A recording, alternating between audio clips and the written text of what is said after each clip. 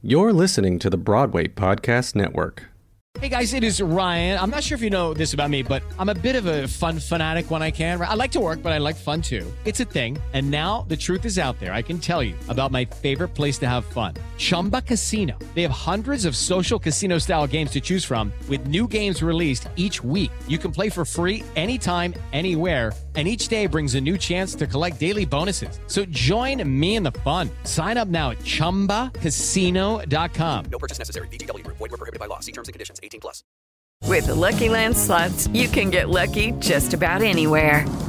This is your captain speaking. We've got clear runway and the weather's fine, but we're just going to circle up here a while and get lucky. No, nothing like that. It's just these cash prizes add up quick. So I suggest you sit back, keep your tray table upright, and start getting lucky. Play for free at LuckyLandSlots.com. Are you feeling lucky? No purchase necessary. Void where prohibited by law. 18+ terms and conditions apply. See website for details.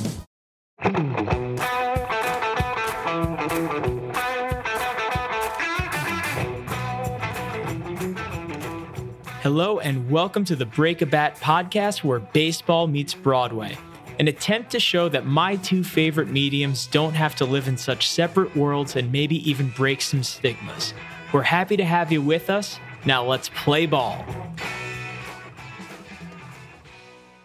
Hello and welcome to another edition of Break a Bat, where baseball meets Broadway. I'm your host, Al Malafronte, coming at you for the Broadway Podcast Network, and tonight we welcome someone who I know will hit home with baseball and Broadway fans alike. Across 16 Major League seasons, primarily for the Chicago Cubs and Florida Marlins, my guest tonight was a two-time All-Star with 132 wins and more than 2,000 strikeouts to his name. He was a key member of the 2013 World Series champion Red Sox, had 7 seasons in which he threw more than 200 innings, and in 2019, he was inducted into the Canadian Baseball Hall of Fame. I always admired just how much he seemed to be enjoying himself on the mound and in the dugout, and as we see so often on Broadway, performers with that type of spirit and skill set to actually back it up really have an ability to endear themselves to the fans and cement a phenomenal legacy in the process. In addition to everything he's accomplished on the field, since 2014, he's lent his talents to the broadcast booth and now serves as one of the TV voices for the Chicago Cubs on their marquee sports network, and certainly does so with the same charisma and baseball expertise that's made him just as beloved now as he was in his playing days. With that being said, if I'll ask you all to please turn your attention to home plate, just beyond the marquee, now batting Ryan Dempster. Ryan, welcome to Break a Bat. Al, thanks for having me on. This is spectacular. I'm happy to be here. It's an honor for me, man. How are things in the Windy City? They're good. I just try to stay safe. We got an ocean the size of a lake here, so that's really nice to be able to go down and get some fresh air every once in a while. Staying busy. Cubs games are going. Wrigley Field's got fans in it again, which is phenomenal. And I'm busy raising 4 kids, so I got my hands full. I'm constantly juggling like 8 things at once. So it's a lot of fun and keeps me young and keeps me busy. Now, I know you're a proud Canada guy through and through, but is it safe to say Chicago's home for you now? Yeah, I mean, home is home. Home is Canada. It's Gibson's, BC. It's just a little town outside of Vancouver. But if there's anything that's a close second place, it's Chicago. I've been here for 17 years now. I was just talking to someone. I can't believe it's been that long. This city is incredible. The people are amazing. The way they've treated me and my family, and just a really, really special place. And I love being here and enjoy all the culture of it all, the music, the restaurants, the sporting venues, and this incredible outdoor activities that we can do here. Just all about it. I just love it. Now, what do you think of this year's Cubs? You're playing in a fairly weak division. The pitching staff actually looks a lot better than people thought that they would. It's currently constructed. Do you think this is a playoff team? Yeah, absolutely. It's early. He's only played 9 games or 10 games so far or something like that. So it's not a lot of sample size, but you got guys who are proven winners. You got former MVPs, Rookie of the Years. You got Gold Glove winners. And then you mentioned the pitching staff. We in the baseball world and fans of baseball, we love velocity. It's fun and exciting to see somebody throw 100 miles an hour, but it doesn't do you much good if you don't throw it where you want. And we got a lot of guys who rely on command and control, and they're sneaky good. Like I've said, Kyle Hendricks is a top 5 pitcher in baseball since 2016, but we don't think of him that way because he doesn't throw 95 and he doesn't strike out the world, but he just consistently gets outs. And guys like Zach Davies and Jake Arrieta back in town. So, and then watching what Craig Kimbrell's been doing since last year in September. They got the back end of the bullpen shored up. So just a matter of scoring enough runs to go out there and let your pitching staff take care of their work because you got phenomenal defense behind you. You know, the guy I'm watching this year is Chris Bryant because, you know, I know that there was a lot of talk in the offseason about whether or not he'd be traded, but I feel like he's playing like a man on a mission this year, especially in his walk year. I think if there's going to be one big X factor for the Cubs, at least on the offensive side of things, I really think Chris Bryant's going to be the guy. Yeah, dude, this guy has gone Golden Spikes winner, you know, second overall pick in the draft, minor league player of the year, rookie of the year, MVP, World Series champion. All this stuff. He's had great seasons, and he's been a highly productive player. And then last year, a pandemic hits, okay? And a pandemic hits, and he has a baby, like within months, you know, within a month of all that coming together. So, you know, being a dad for the first time and having to walk through that with everything going on, not a lot of people were the same. Look at it across the board. So many people had off years. I think he is a man on a mission, and he's somebody who's going to go out there and I think just absolutely ball out. I think he's going to have a monster season. An MVP caliber season. He's determined to go out there and show that last year's the anomaly. If you look at the back of the baseball card, years before that are pretty much who he is. He's a guy that's going to hit 280, hit 30 home runs, and driving 90 to 100 runs. So he does everything right. He's the model citizen. He's a guy that you want on your team. He's just an incredible human being. And I agree with you. You know, at the end of the year, after he makes the All-Star team, and at the end of the season, when you look at what he's going to put up, those are going to be some big numbers. And if he does, I have no doubt the Cubs are going to be in the playoffs. And, you know, I have to ask you, Ryan, being a guy who primarily pitched during the final years of what I kind of call the old school era, what do you think of some of the changes we've seen in baseball over the past year as far as the rules, the way pitching staffs are being handled? Do you see it as a far cry from the game you fell in love with?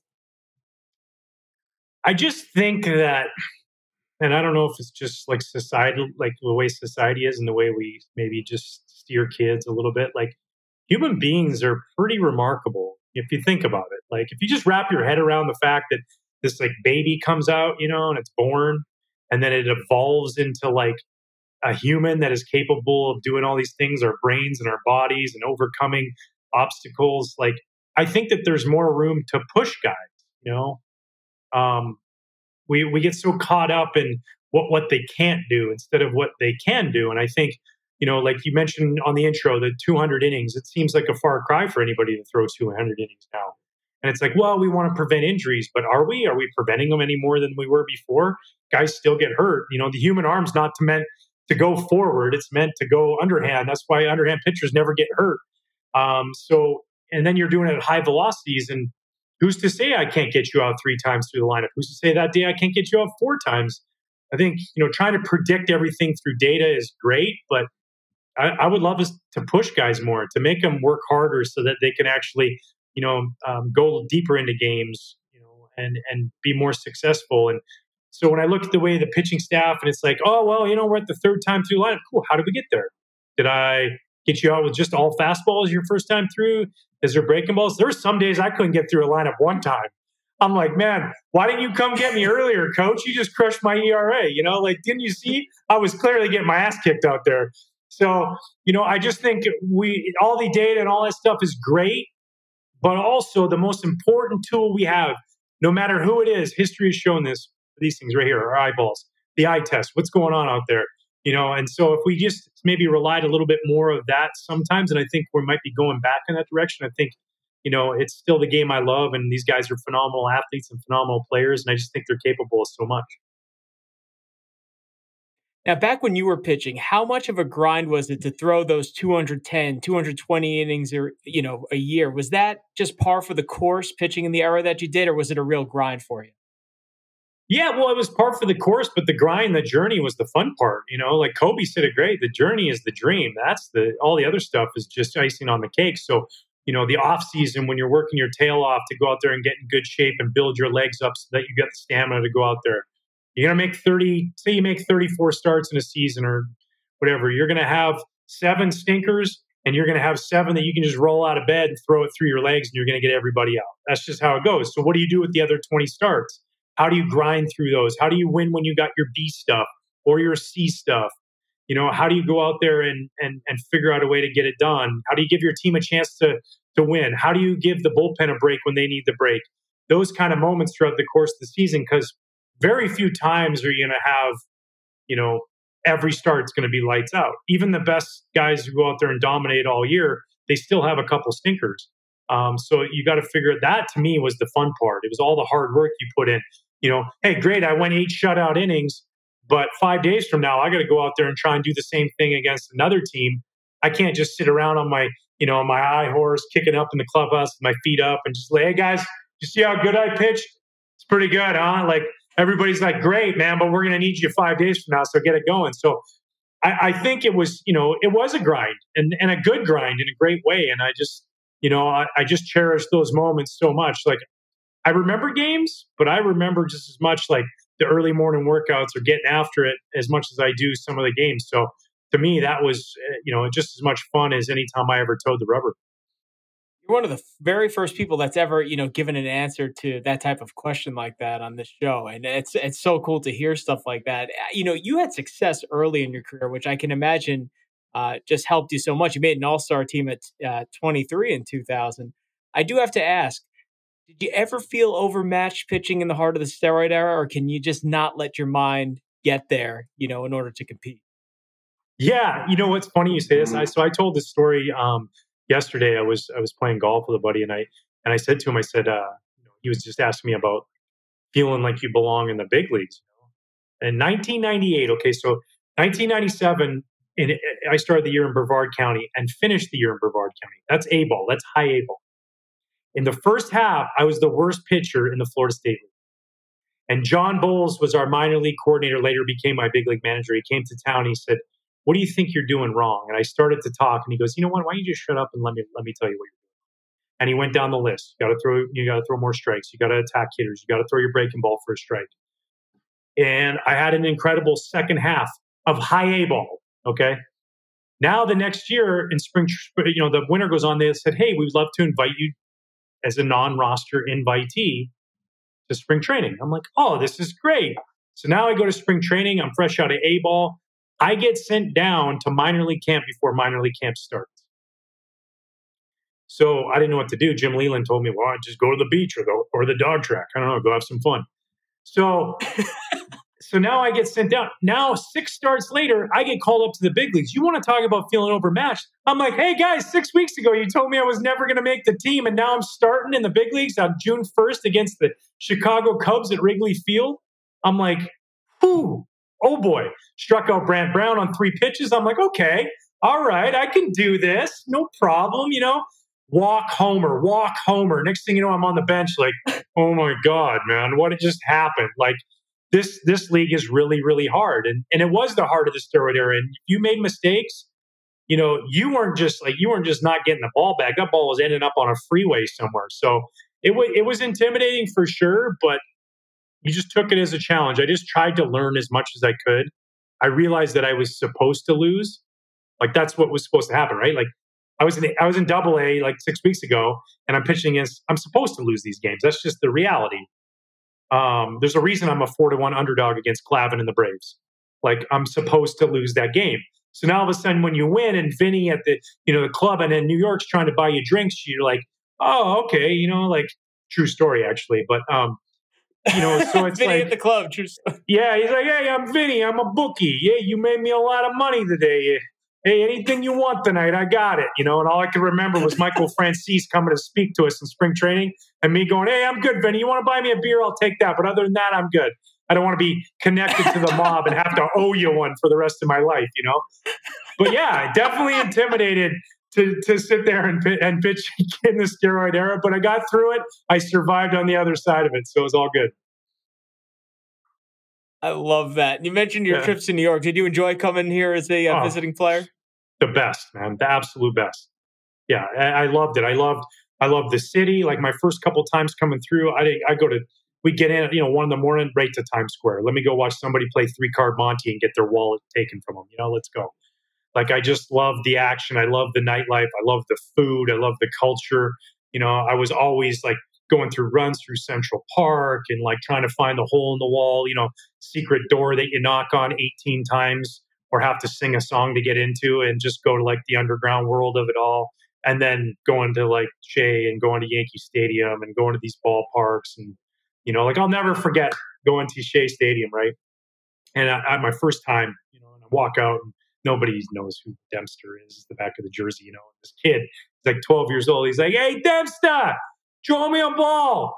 And I'm like, I look over at him and I'm like, and he's got a ball in his hand. And I go, "Well, you already got one."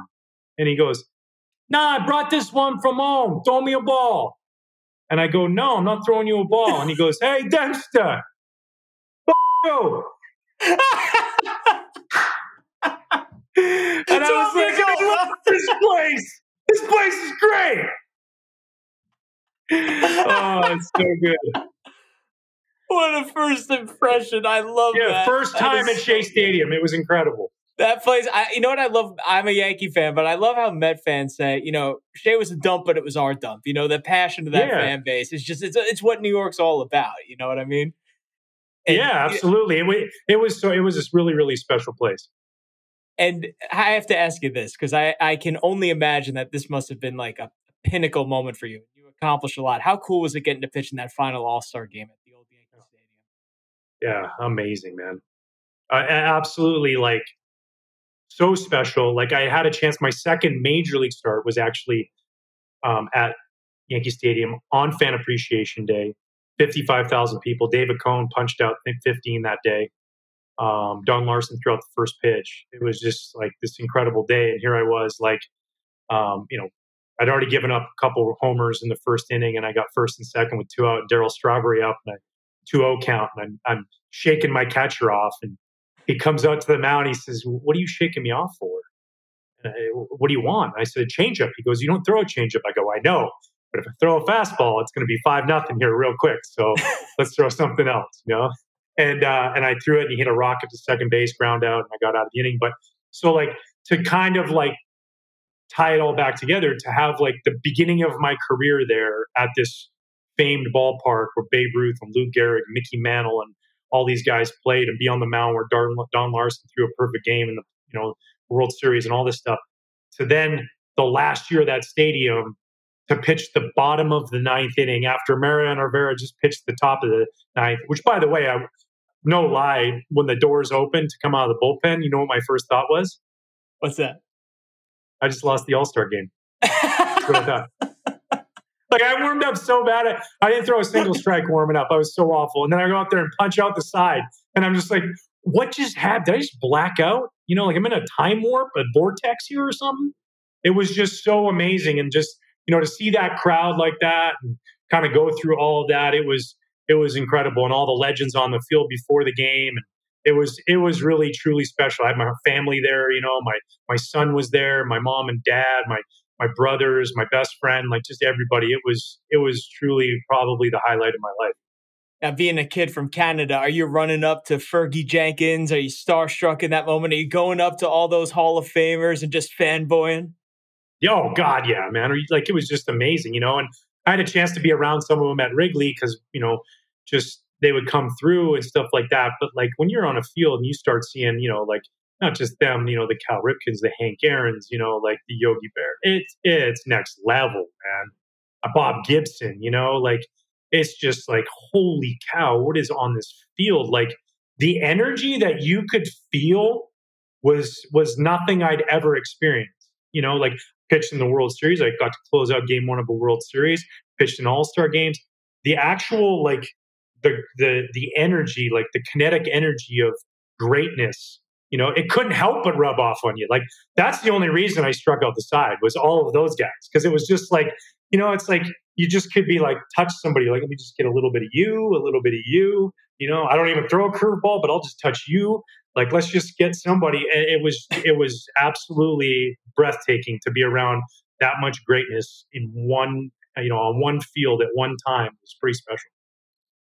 You were part of it, man. That's unbelievable. That's one of my last, like, childhood baseball memories, because that was the summer right before I left for college, and the city was just a buzz, man, for that whole week leading up to that game.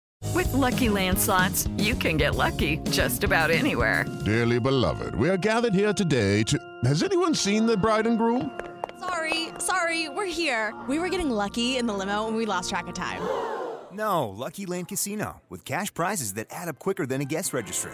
In that case, I pronounce you lucky. Play for free at LuckyLandSlots.com. Daily bonuses are waiting. No purchase necessary. Void where prohibited by law. 18+. Terms and conditions apply. See website for details. Okay, round two. Name something that's not boring. A laundry? Ooh, a book club. Computer solitaire, huh? Ah, sorry, we were looking for Chumba Casino. That's right, ChumbaCasino.com has over 100 casino-style games. Join today and play for free for your chance to redeem some serious prizes. ChumbaCasino.com. No purchase necessary. Void where prohibited by law. 18+. Terms and conditions apply. See website for details.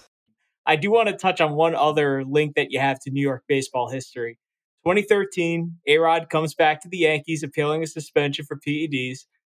You're on the bump, and you were probably the guy who might have been the only one with, I guess, the balls or the guts to do what every other pitcher in baseball wanted to do. Can you just take us through that night? Yeah. Okay. So I'll give you some like backstory first. There was all kinds of stuff and reasons why nobody like ever really truly got it. You know, like people had all this like, oh, there was some tiff. I didn't even know Alex. You know, like I still don't know. And it's not like we had any really much interaction whatsoever. He threw a great party at the All-Star game in 2008. I went to thank you, and that was it. Like, and so when I signed with the Red Sox, I was back home visiting my family, and my brothers and I were having a few pops, and one of my brothers just made a little like funny crack. He's like, "Dude, you should hit A-Rod first time at Fenway Park. The Red Sox fans will love you forever." And I was just joking. I was like, "Oh yeah, it'd be great." Then all the stuff comes out, right? The biogenesis stuff and all the scandals.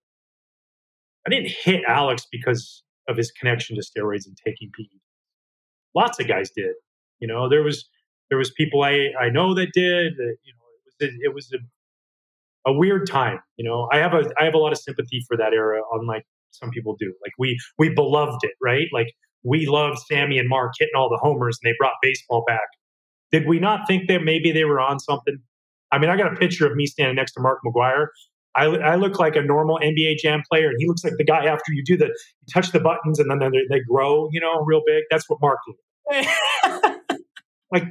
like he's just not eating better steak, Like, it's grass fed, So I that wasn't the reason. The reason was I didn't think he was being very respectful of what was going on.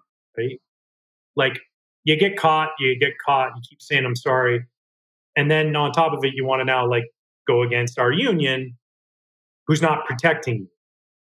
So it was like kind of just my way of saying, hey, dude, like you're kind of being an asshole.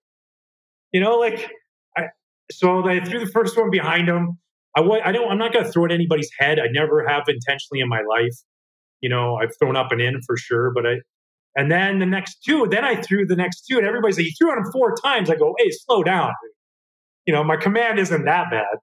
So then the next 2, I threw up and in because I'm like, if I just throw it down and away, I might get in trouble here, And then I got 3-0, and I was like, all right, I looked at Johnny Gomes, who was playing left field, but he was actually right behind our shortstop.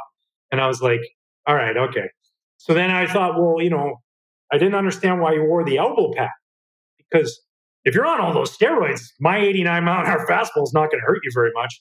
So why do you need to wear a pad right there? So I just thought maybe I'll just hit that pad and try and break it and see if that works, But and then I hit him, and I felt bad because I had a lot of respect for Joe Girardi. So Joe, in typical Joe fashion, stuck up for his players like he does all the time in such a tremendous way that I just was like, man, this is not what I wanted. I wish I would have just done it on the first pitch a little bit,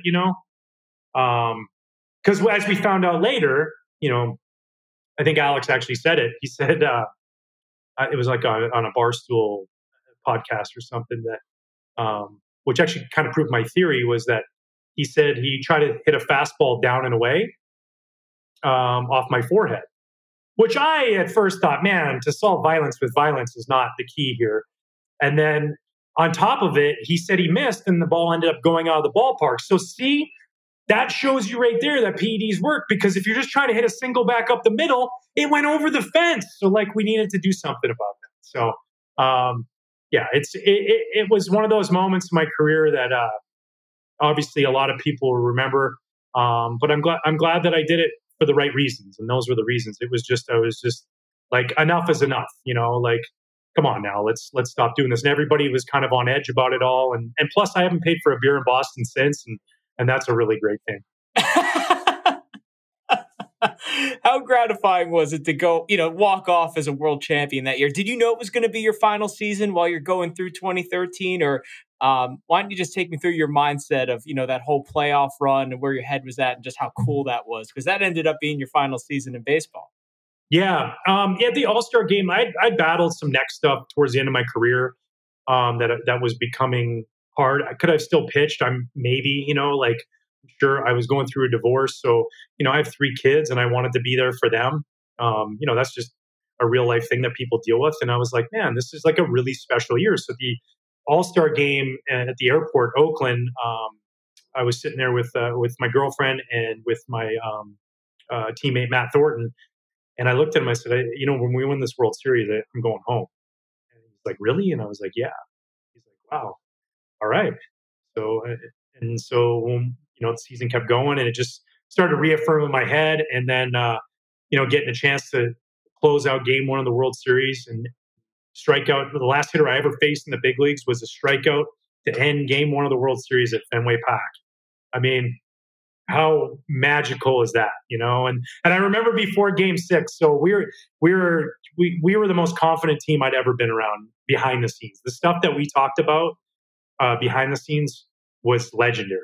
Just no shot, just no team's got a shot, like rolling into Baltimore at 3 a.m. off of a road trip, and having a day game the next day, and Pedroia just yelling through the lobby of the Four Seasons, like, nice try, Showalter. You can make it a day game, but it ain't going to work.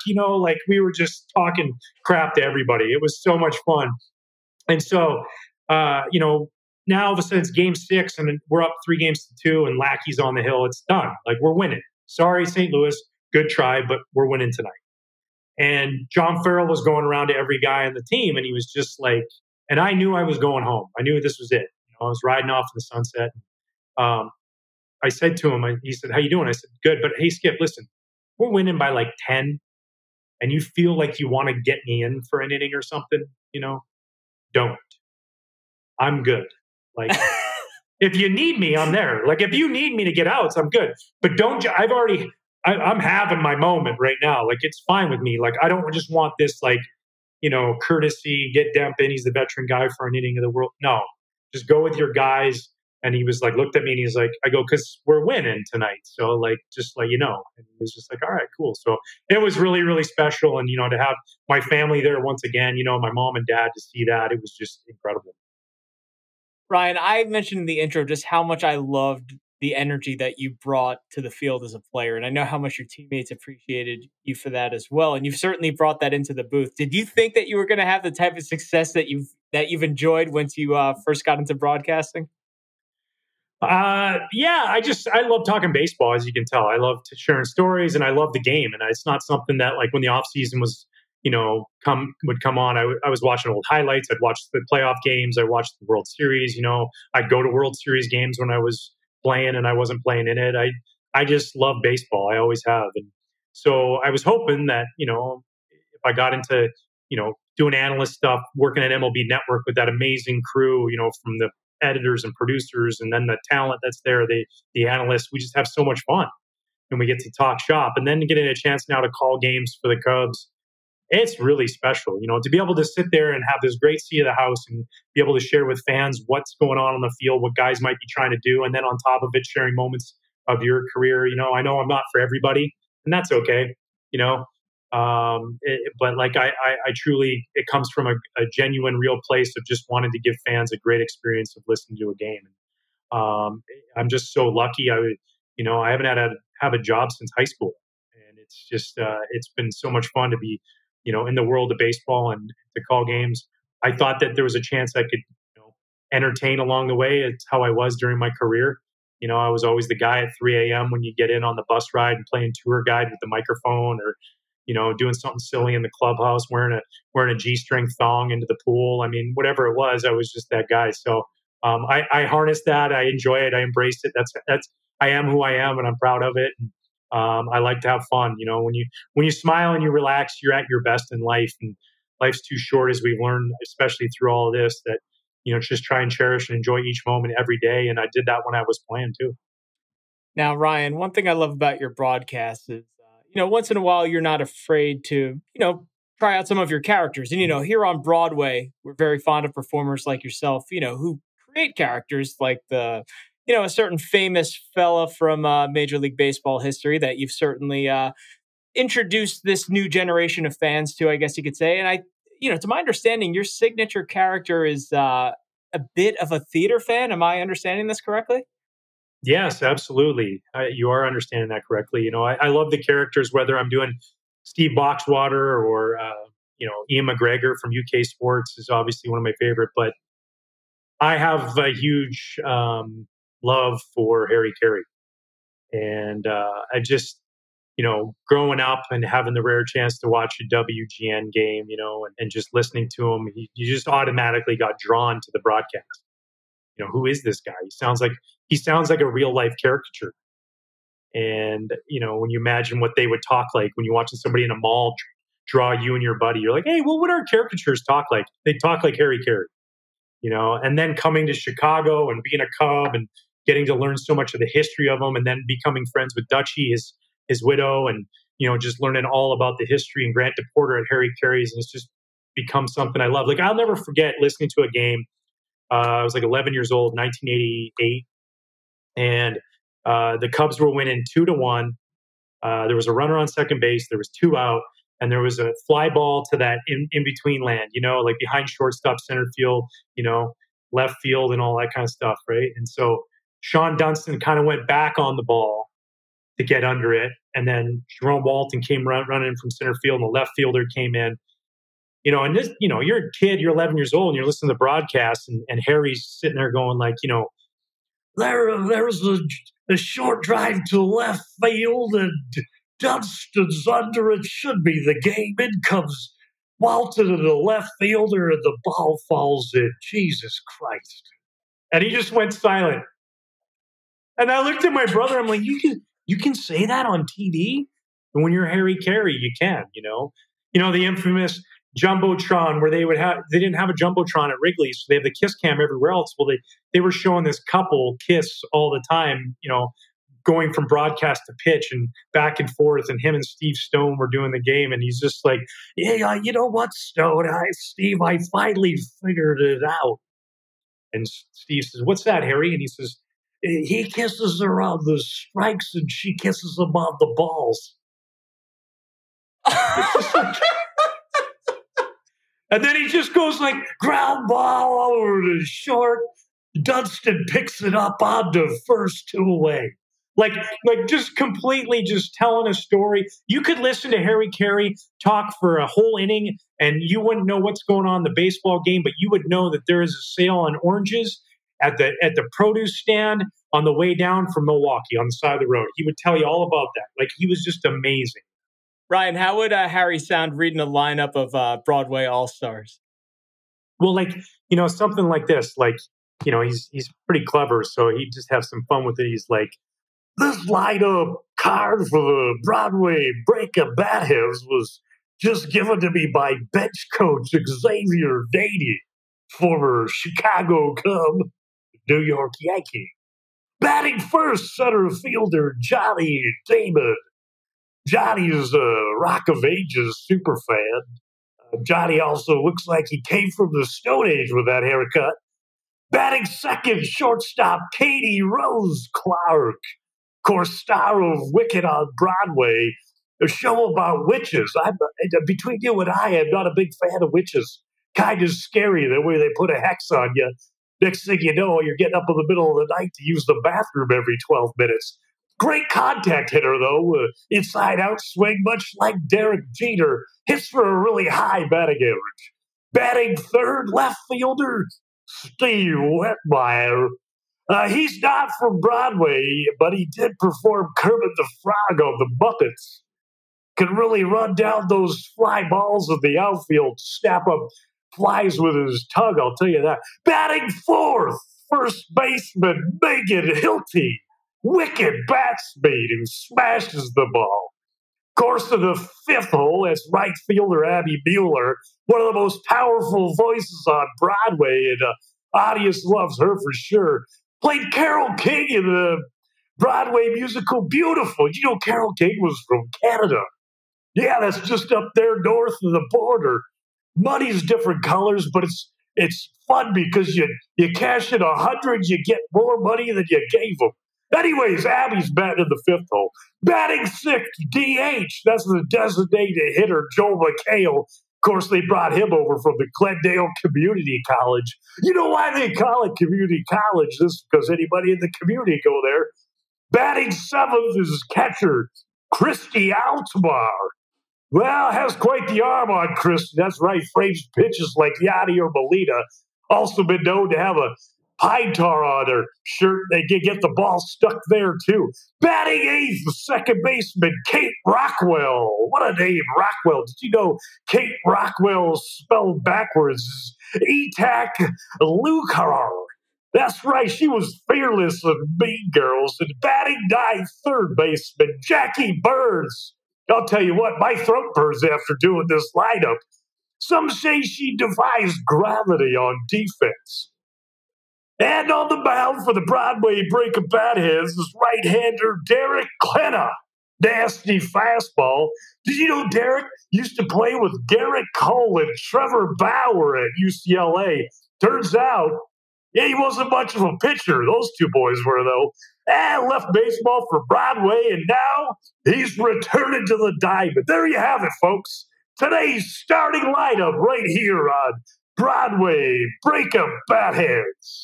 So as you can tell, I kind of love Harry. Cubs fans, I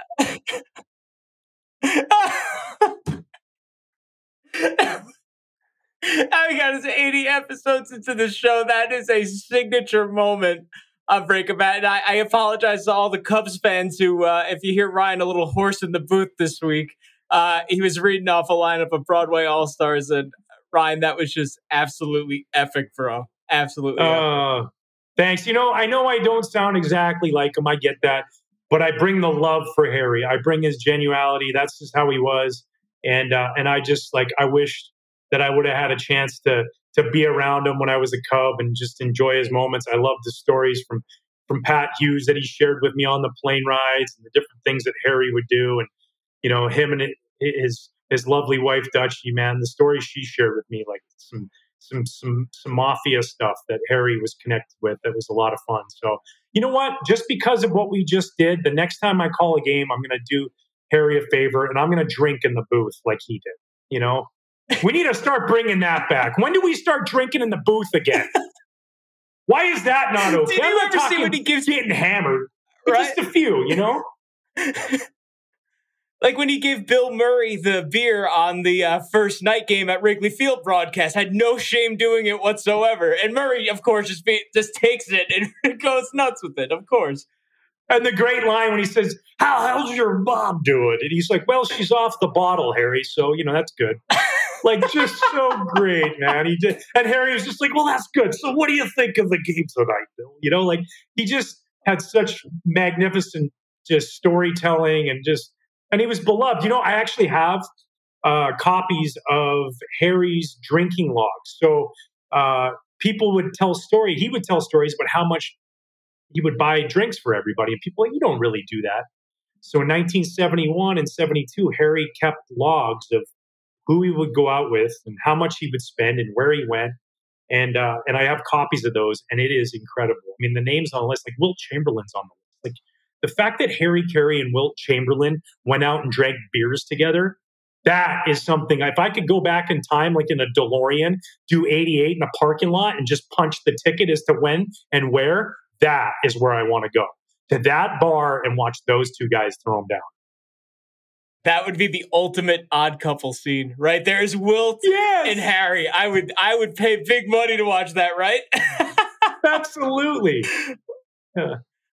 Oh my God, Ryan, you are an absolute pro, my man. This was so much fun. Now, I do have to say there's one little segment that we do to wrap every show on Break a Bat. I want you to picture yourself on the mound. We call this fastball derby, except actually, you know what? You're going to be in the batter's box here. I'm the pitcher. Right. I'll ask you a question. You tell me the first thing that comes to mind. How does that sound? Sounds perfect. Favorite New York City meal? Favorite New York City meal. Holy cow! Why am I drawing a blank right now? It's like it's too fast in my brain. Hold on. Hold on here. Frankie, he's the maitre d' at the front door. Campagnolas. Golly, man. Sorry, man. Yeah, incredible, phenomenal food. Italian service off the charts. Never picked up a menu in my life. He just brings it. There you go. You want to eat? He rolls you out of there. Yeah. Best team you played on that didn't win the World Series? 2008 Chicago Cubs. Greatest game you ever pitched? One hitter against the New York Mets in Florida. Toughest hitter you ever had to face? Barry Bonds. How about a guy you owned? Joe Mauer. Pretty good guy to own. 3 batting punched him out 3 times. Punched him out 3 times in one game. The guy never struck out. I will hang that. Sorry, Joe, you got to wear that one. That's just unfortunately. I'm your great white buffalo. You just never could get me. It's okay. Freaking love it. Fact about Ryan Dempster that would surprise people the most. Fact about me that would surprise people the most. Surprise people. I play chess. Coolest piece of memorabilia that you kept from your playing career? All-Star Game cleats from the 2008 World All-Star Game. Yeah, those are pretty sweet. You could be the lead in one Broadway show. What is it? Book of Mormon. Ryan, this was absolutely epic, my man. I can't thank you enough for coming on the show tonight. Hey, this is great, Al. Thanks for having me on, man. It's an absolute pleasure. We got to do it again come playoff time. Here's hoping for a Yankees-Cubs series, right? Oh, man, wouldn't that be great? That would be so much fun. Pray for one of those one day. That would be fabulous. Fingers crossed, my man. And all the bat heads listening at home, thank you so much for tuning in tonight. This is Al Malafronte signing off for the Broadway Podcast Network. We'll see you next time. Thanks for listening to Break a Bat. This is produced by the fine folks at the Broadway Podcast Network. Visit and subscribe at bpn.fm/breakabat. You can find me online at break_a_bat_podcast. And you can also find the Broadway Podcast Network on Instagram at Broadway Podcast Network. It's been so great having you here with us today, and we'll see you next time.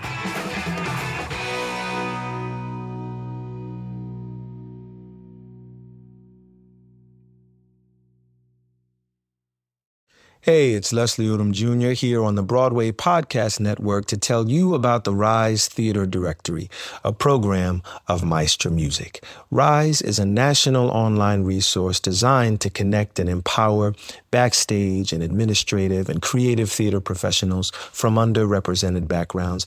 If you work or aspire to work in the theater community, this can help you find your next project. And if you hire theater professionals, search the Rise Theater Directory to find your next team. Create your profile now and get more information by visiting risetheater.org. That's theater with an RERISETHEATRE.org, because only together we rise.